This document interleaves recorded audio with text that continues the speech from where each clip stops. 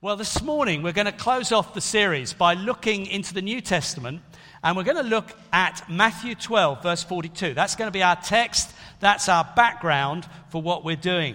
The title is A Great One, Greater Than Solomon. And so let's read this verse, Matthew 12 and verse 42. The queen of the south will rise at the judgment of... This is Jesus speaking. The queen of the south will rise at the judgment with this generation and condemn it. For she came from the ends of the earth to listen to Solomon's wisdom, and now someone greater than Solomon is here. Jesus makes this very strong statement. He says Solomon was the wisest man that ever lived. And actually, the Queen of the South, an example of many others, came miles to listen to him, to try and learn some of the wisdom that we've got in the book of Proverbs. But actually, now, something greater than Solomon is here. Some translations say a greater than Solomon is here. And Leon Morris says the phrase that Jesus uses that's translated in these different ways, and I think this is a good point, seems to stand for all that is involved in the coming of Jesus and the inauguration of the kingdom of God. This, Jesus coming and inaugurating the kingdom, is an action of God far mightier than anything he had done in Solomon. Basically, Jesus is saying, I arriving, me and what I'm bringing and doing, and the kingdom I will bring in, is of a far greater magnitude and scale than anything Solomon did. Much greater. Now, that was a pretty controversial thing to say. It was an outlandish thing to say to the Jews who were the first audience for those words, because Solomon was the wisest and richest king that the Israelites had ever had. And actually, when he reigned, it was the high spot of Israel's history up to that point. He actually reigned over probably a bigger territory than anybody else, probably slightly bigger than his father David, more area. He was certainly wealthier and more highly regarded than his father, in terms of highly regarded by other nations, as we've seen Queen of the South and others came to visit him. And it was looked back upon as a golden age. So how on earth could Jesus say, a greater than Solomon is here, something greater than Solomon? What did he mean? Well, actually, Jesus was talking about something profound, exciting, and relevant to you and me. That's what's really exciting. Now, I'm not saying Solomon hasn't relevance, because we've been reading from Proverbs, but it is a bit ancient history and it's another era. But what Jesus is talking about is about what we can be in as well, the kingdom of God and all that Jesus has brought. And we need to really dig into that over the next half hour. Now, to do that, we probably ought to make a final little attention to Solomon and just think about Solomon, who wrote most of the book of Proverbs. A bit of history. Solomon reigned from 970 to 930 BC. He reigned for 40 years over Israel. And during the first half of his reign, he really did live well. He lived as God intended. In 1 Kings 3, if you choose to look at it, at the beginning of his reign, he was given a prophetic insight from God about what was going to happen. And God said, you can ask me for anything, and I will give it to you to help you be a good king. And Solomon asked for wisdom. It was a great ask. He said, I want wisdom so that I can rule your people well. And God said, well done. That is the best thing to ask for. You can have everything else as well, the wealth and fame, but you're going to definitely have the wisdom. So it was a really good start.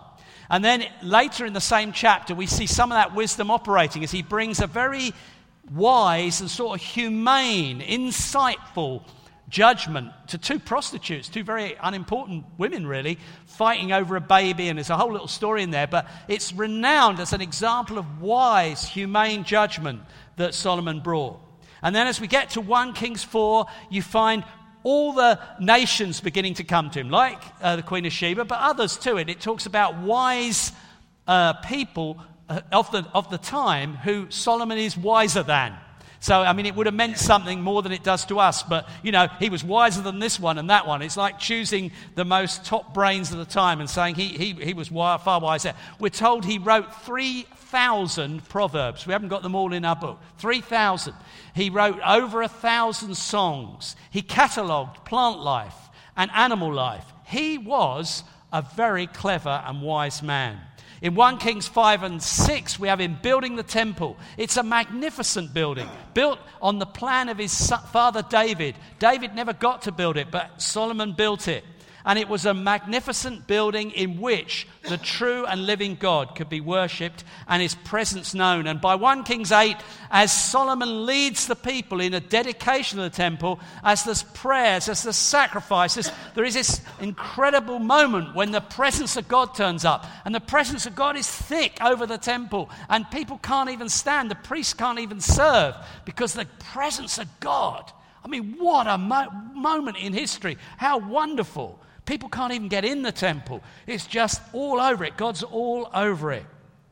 And it's in that period that we're talking about, which is really his first 20 years. In that period, he collected together some of the Proverbs. Most of them are written by him. Some of them are from elsewhere. He collected together the book of Proverbs, edited it, brought it together, and wrote it down deliberately for future generations. We've benefited ourselves. Now, he would have been led by the Holy Spirit to do that. Just like when Paul wrote some of his letters. There was a now occasion for what they did. Paul was writing to the Corinthians for a reason. But the Holy Spirit was on him, and there was something more deep in it. It was something that would come through the ages, an authority and an insight into God. That's the same for Solomon. He collected together, he didn't use all 3,000.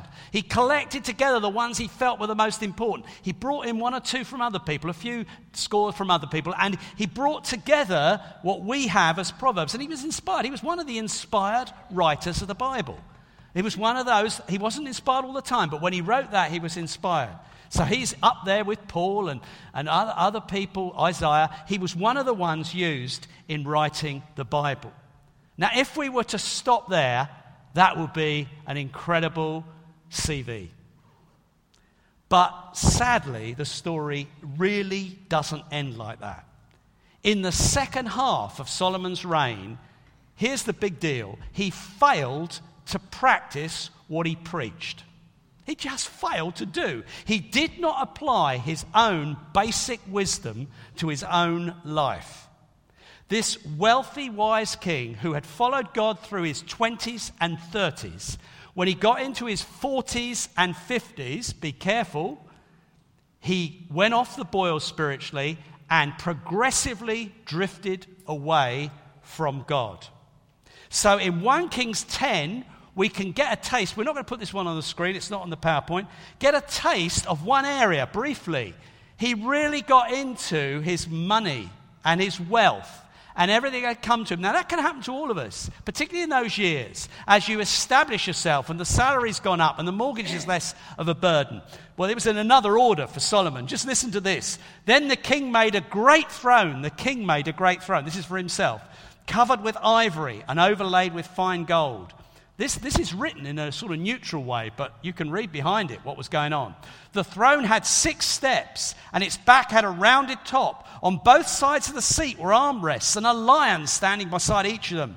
12 lions stood on the 6 steps, one at either end of each step. Nothing like it had ever been made for any other kingdom. All King Solomon's goblets were gold, and all the household articles in the palace of the forest of Lebanon were pure gold. Nothing was made of silver, because silver was considered of little value in Solomon's days. The king had a fleet of trading ships at sea, along with the ships of Hiram.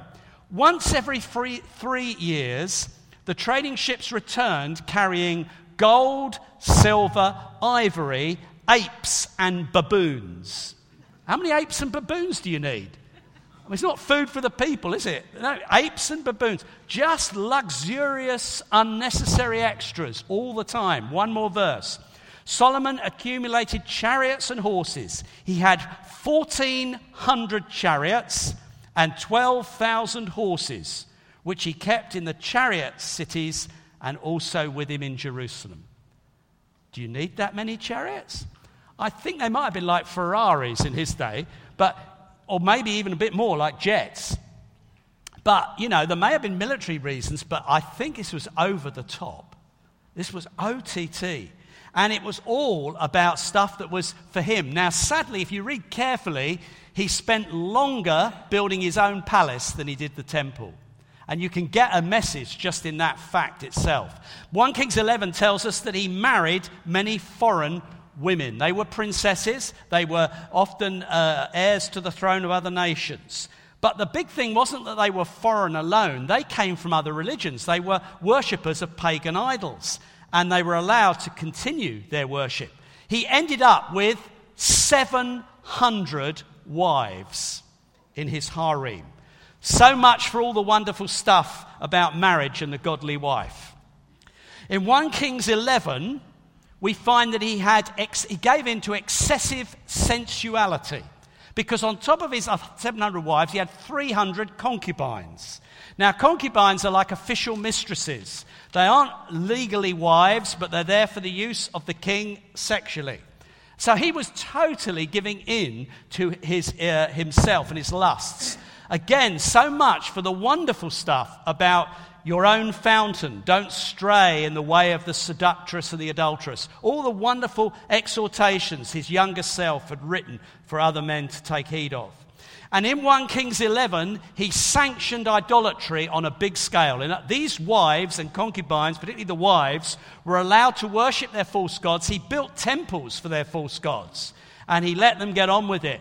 And in fact, he joined them sometimes. So much for the fear of the Lord is the beginning of wisdom. And sadly, and finally, and this is sad as well, in 1 Kings 12, you pick up that he began to oppress and exploit his people. You think he would have had enough money and resources, but oh no, he got more draconian with his laws, more of a semi-slave labor was used for building things, and we see him so harsh that when he dies, this magnificent reign finishes, the people are relieved to see him go. You read the end of the story, they're pleased he went. And they come to his son Rehoboam and they say, are you going to make things a bit easier than he did? And they say, will you please ease, and this is a quote, the harsh labor and heavy yoke your father put on us. What a shame when you've got all those resources, all this wonderful stuff you can leave posterity, you die and the people say, thank God he's gone.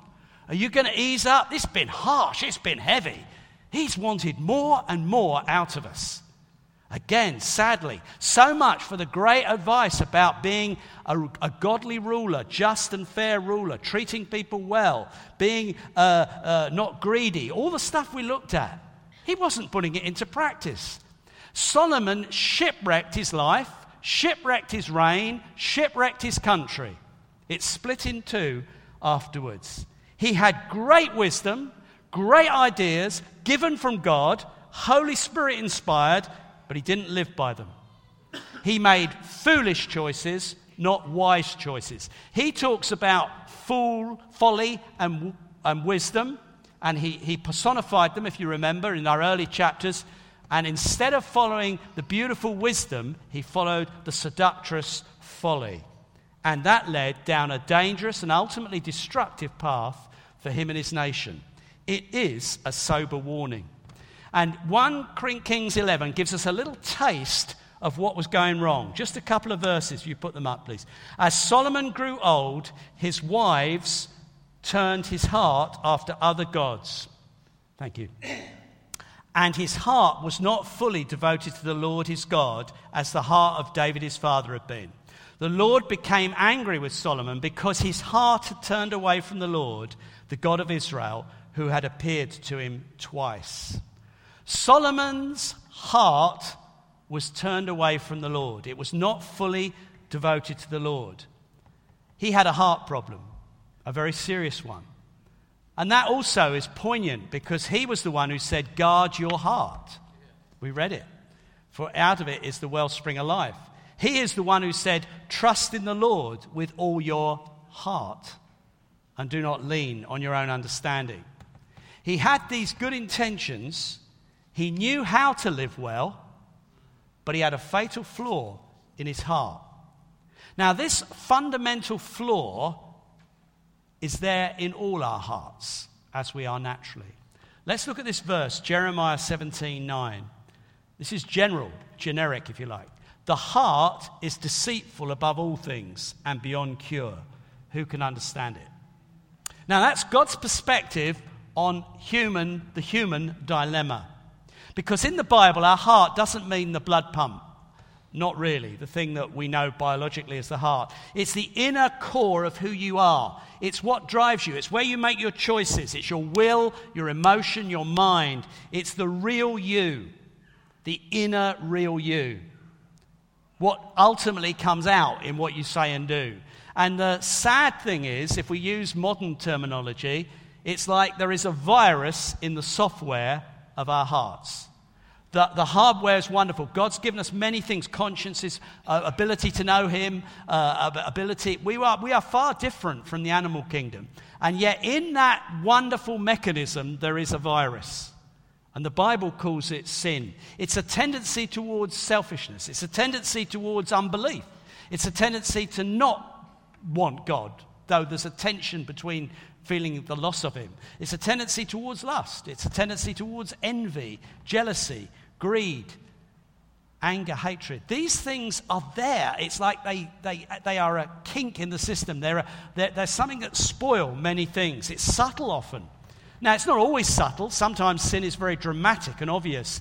But generally speaking, it's a gradual complication. Like you sometimes get your computer a bit choked up with stuff. It doesn't always just crash instantly.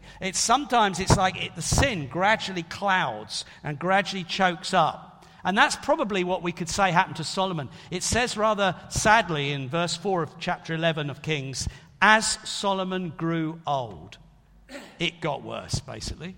As he grew old, much of the fruit of these poor decisions came out. The compromises accumulated. The permissiveness, the indulgence he'd allowed himself, his lusts and his greed, began to fruit, and they weren't nice fruit. And it began to be a sour fruit. This is the sin problem. And the big lesson, and you need to hear it this morning, is that sin is not solved by good intentions. You can know the right thing to do and fail to do it. And our culture is full of it. In fact, it's easily recognizable. Lots of non-Christian thinkers have recognized it. Dr. Johnson in the 18th century always wrote very wise things. He said, the trouble with laws is that there is not enough virtue in people to keep them. That's right. Common sense, really. And a lot of people, if you ask them, would say, well, yes, I understand it would be best for one man and one woman to get together, be committed to each other for life, love only each other, have only sex with each other, produce their own children, look after those children right through till the children were adulthood. I get that. But then, even though I get that, vast hordes of people don't manage to live by it. Now, there'll be all sorts of excuses and reasons, but the reality is we find a huge gap between what we often realize is the right and best way to live, and we could take lots of other areas. I just took one. But actually the gap between that and what we do seems sometimes enormous. Now, this is something the Bible is very clear about. Let's go to the New Testament and look at what Paul wrote, which many people think was rooted in his own experience originally. It's Romans 7. It's going to go up on the screen, and it's a selection of verses from Romans 7, 2 or 3.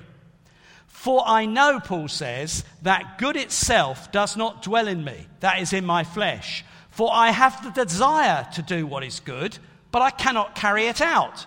So I find this law at work. Although I want to do good, evil is right there with me. What a wretched man I am! Who will rescue me from this body that is subject to death?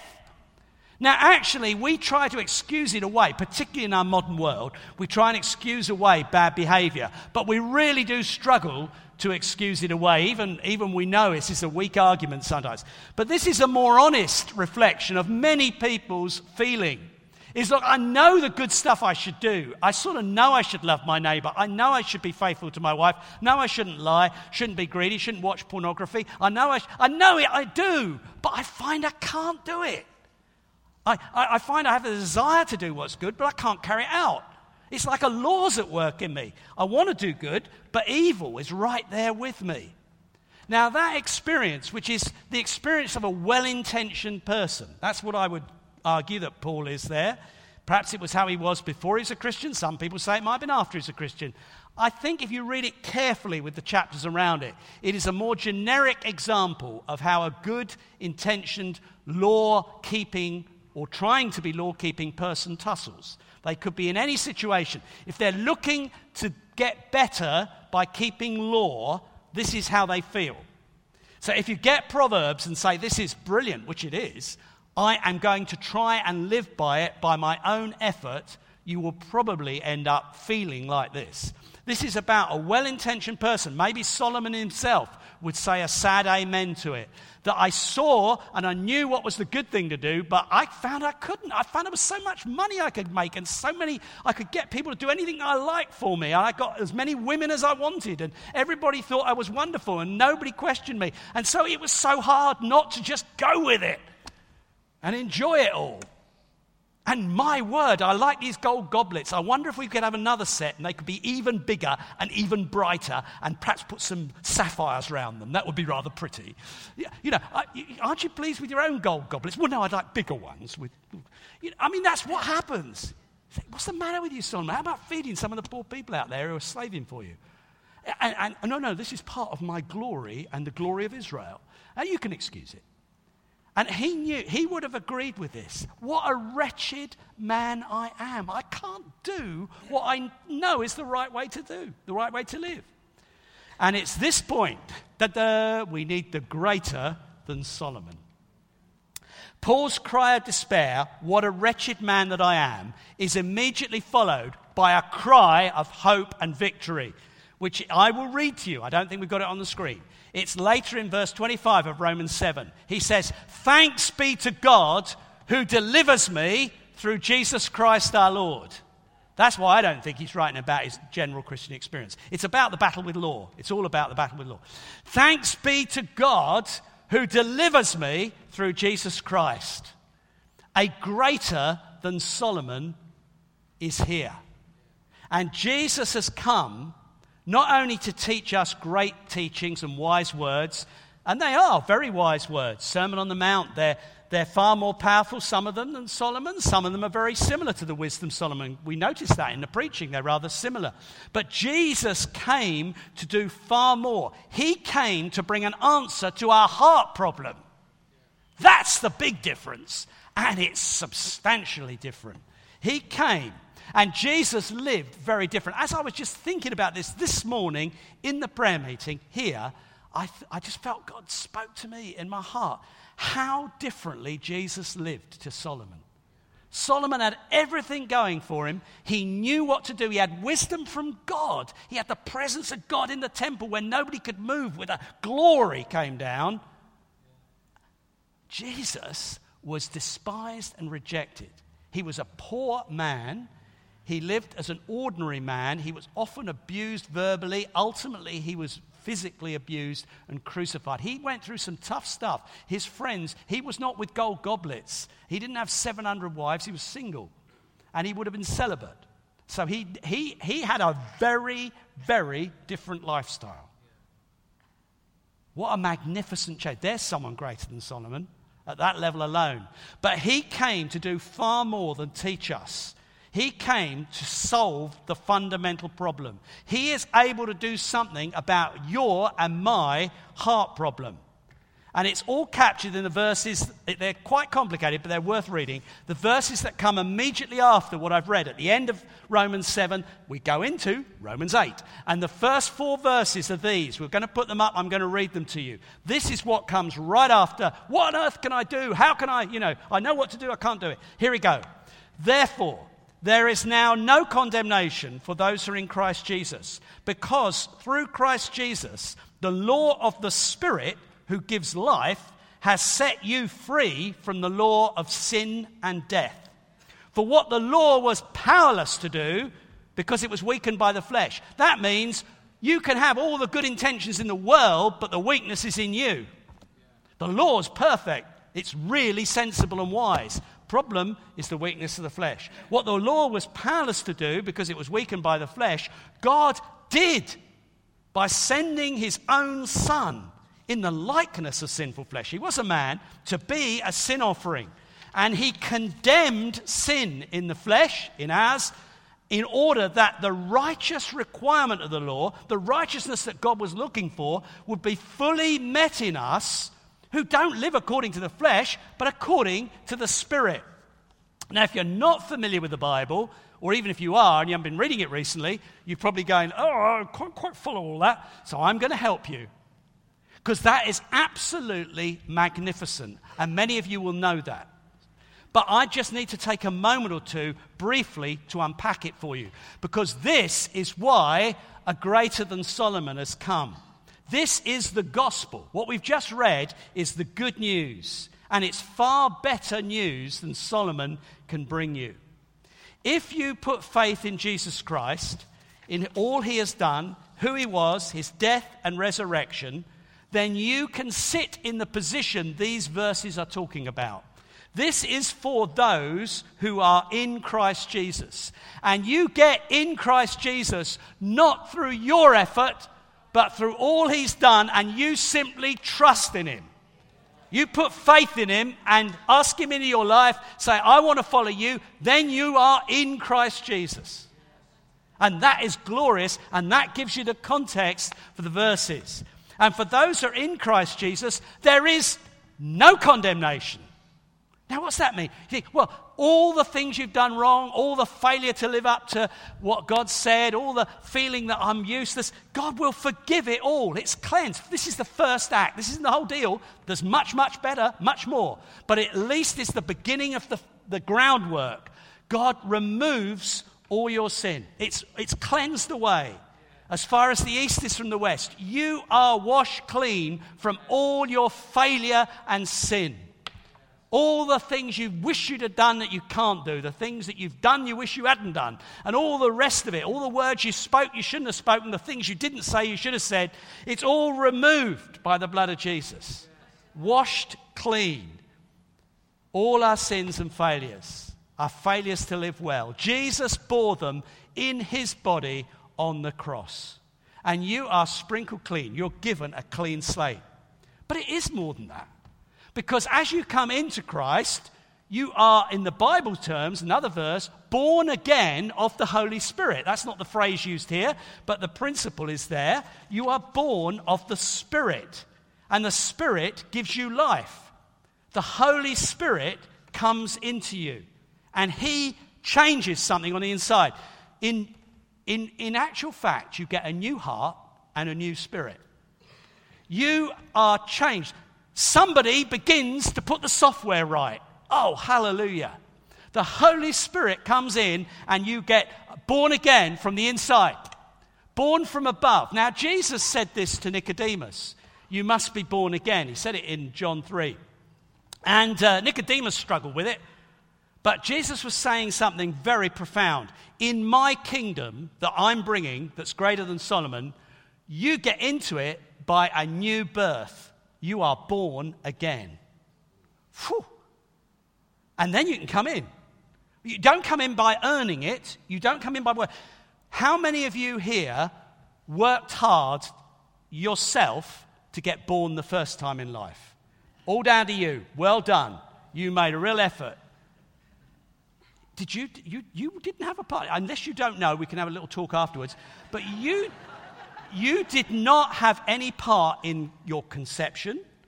Sorry if I've spoiled it. There were no storks involved or anything. You didn't have any part in your conception, and you had no control or work in the birth process. You didn't say, well, my mother had a really easy time. I made sure that I was a really easy one to be born. I just got it right. I lined my head up the right time, gave a little call, pulled the plug. Go for it now. I'm ready. You Now, your new birth is the same. It's not down to you.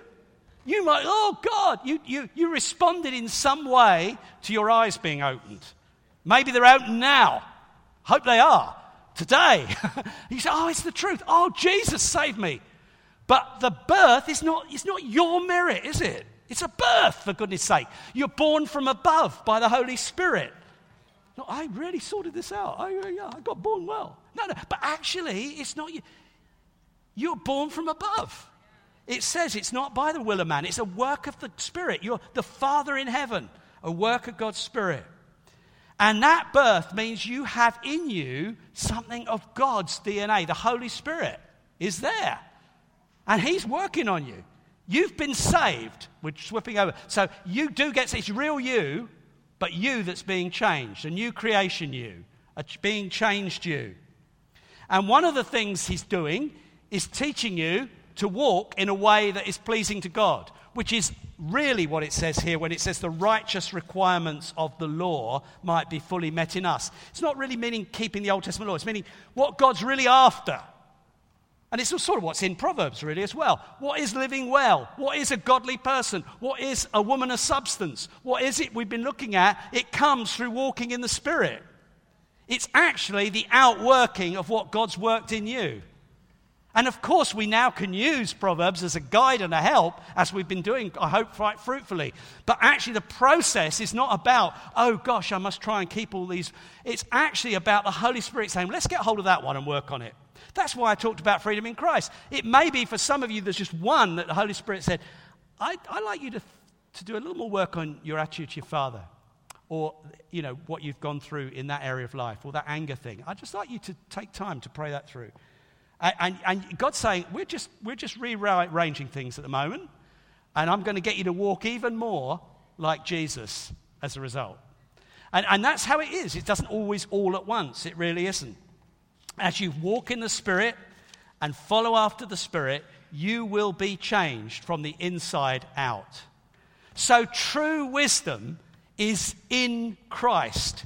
He becomes our wisdom. This is the last scripture I want to read, but I just love the Bible, so you can't help it. No apologies.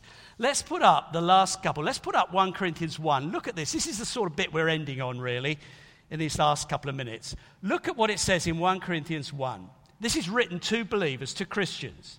Brothers and sisters, think of what you were when you were called. Not many of you were wise by human standards. Not many were influential. Not many were of noble birth. But God chose the foolish things of the world to shame the wise. God chose the weak things of the world to shame the strong. God chose the lowly things of this world, the despised things, the things that are not, to nullify the things that are, so that no one may boast before Him. It is because of Him that you are in Christ Jesus, who has become for us wisdom from God. That is our righteousness, holiness, and redemption. All of us fall a long way short of the human potential that Solomon had, the wisdom Solomon had, and certainly the wealth Solomon had.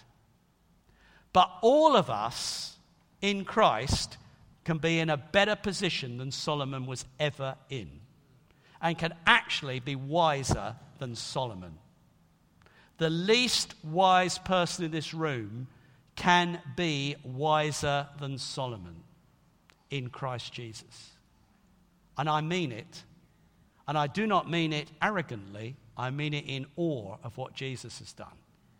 You do not have to be the foolish man Solomon became. More foolish because he knew better than what he was doing. You can be someone who follows after Jesus. And I'd just like to say that He will cause you to be very wise. He will cause you to walk with godly wisdom in this world. Now, it won't always accord with worldly wisdom, but it will be the right way to live. And it will accord with much that's in the Bible. You can pick up things Solomon wrote, and you can walk in them in a way Solomon never did. Because you're in Christ, and He is in you. You won't be boasting about yourself, saying, oh, I'm cleverer than Solomon. He's a bit of a wally, really. I can manage it. You're not doing that. You're boasting in Jesus.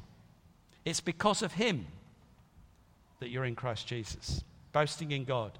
I want to say to you that I never, ever cease being amazed at this. I make no apology. I think I've mentioned it many times before.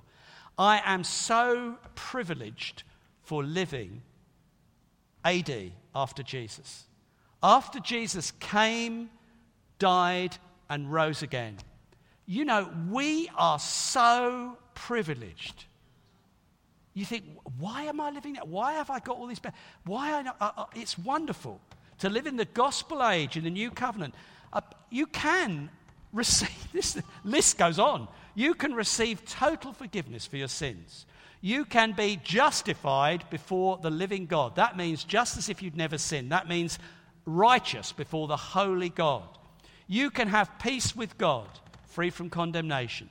You're born of the Spirit, can walk in the Spirit. You have the gifts of the Spirit. You can operate in them. Men and women, rich and poor. You have free access to the Heavenly Father anytime, 24/7. You can boldly come to your Heavenly Father through the new and living way Jesus opened up for you. You have a new heart and a new spirit. You are a new creation. You are baptized in the Holy Spirit. You can walk in the Holy Spirit. You can be changed to produce the fruit of the Holy Spirit. You have eternal life. It starts now. It will never be broken. And you have the mind of Christ. What? That's not bad, is it?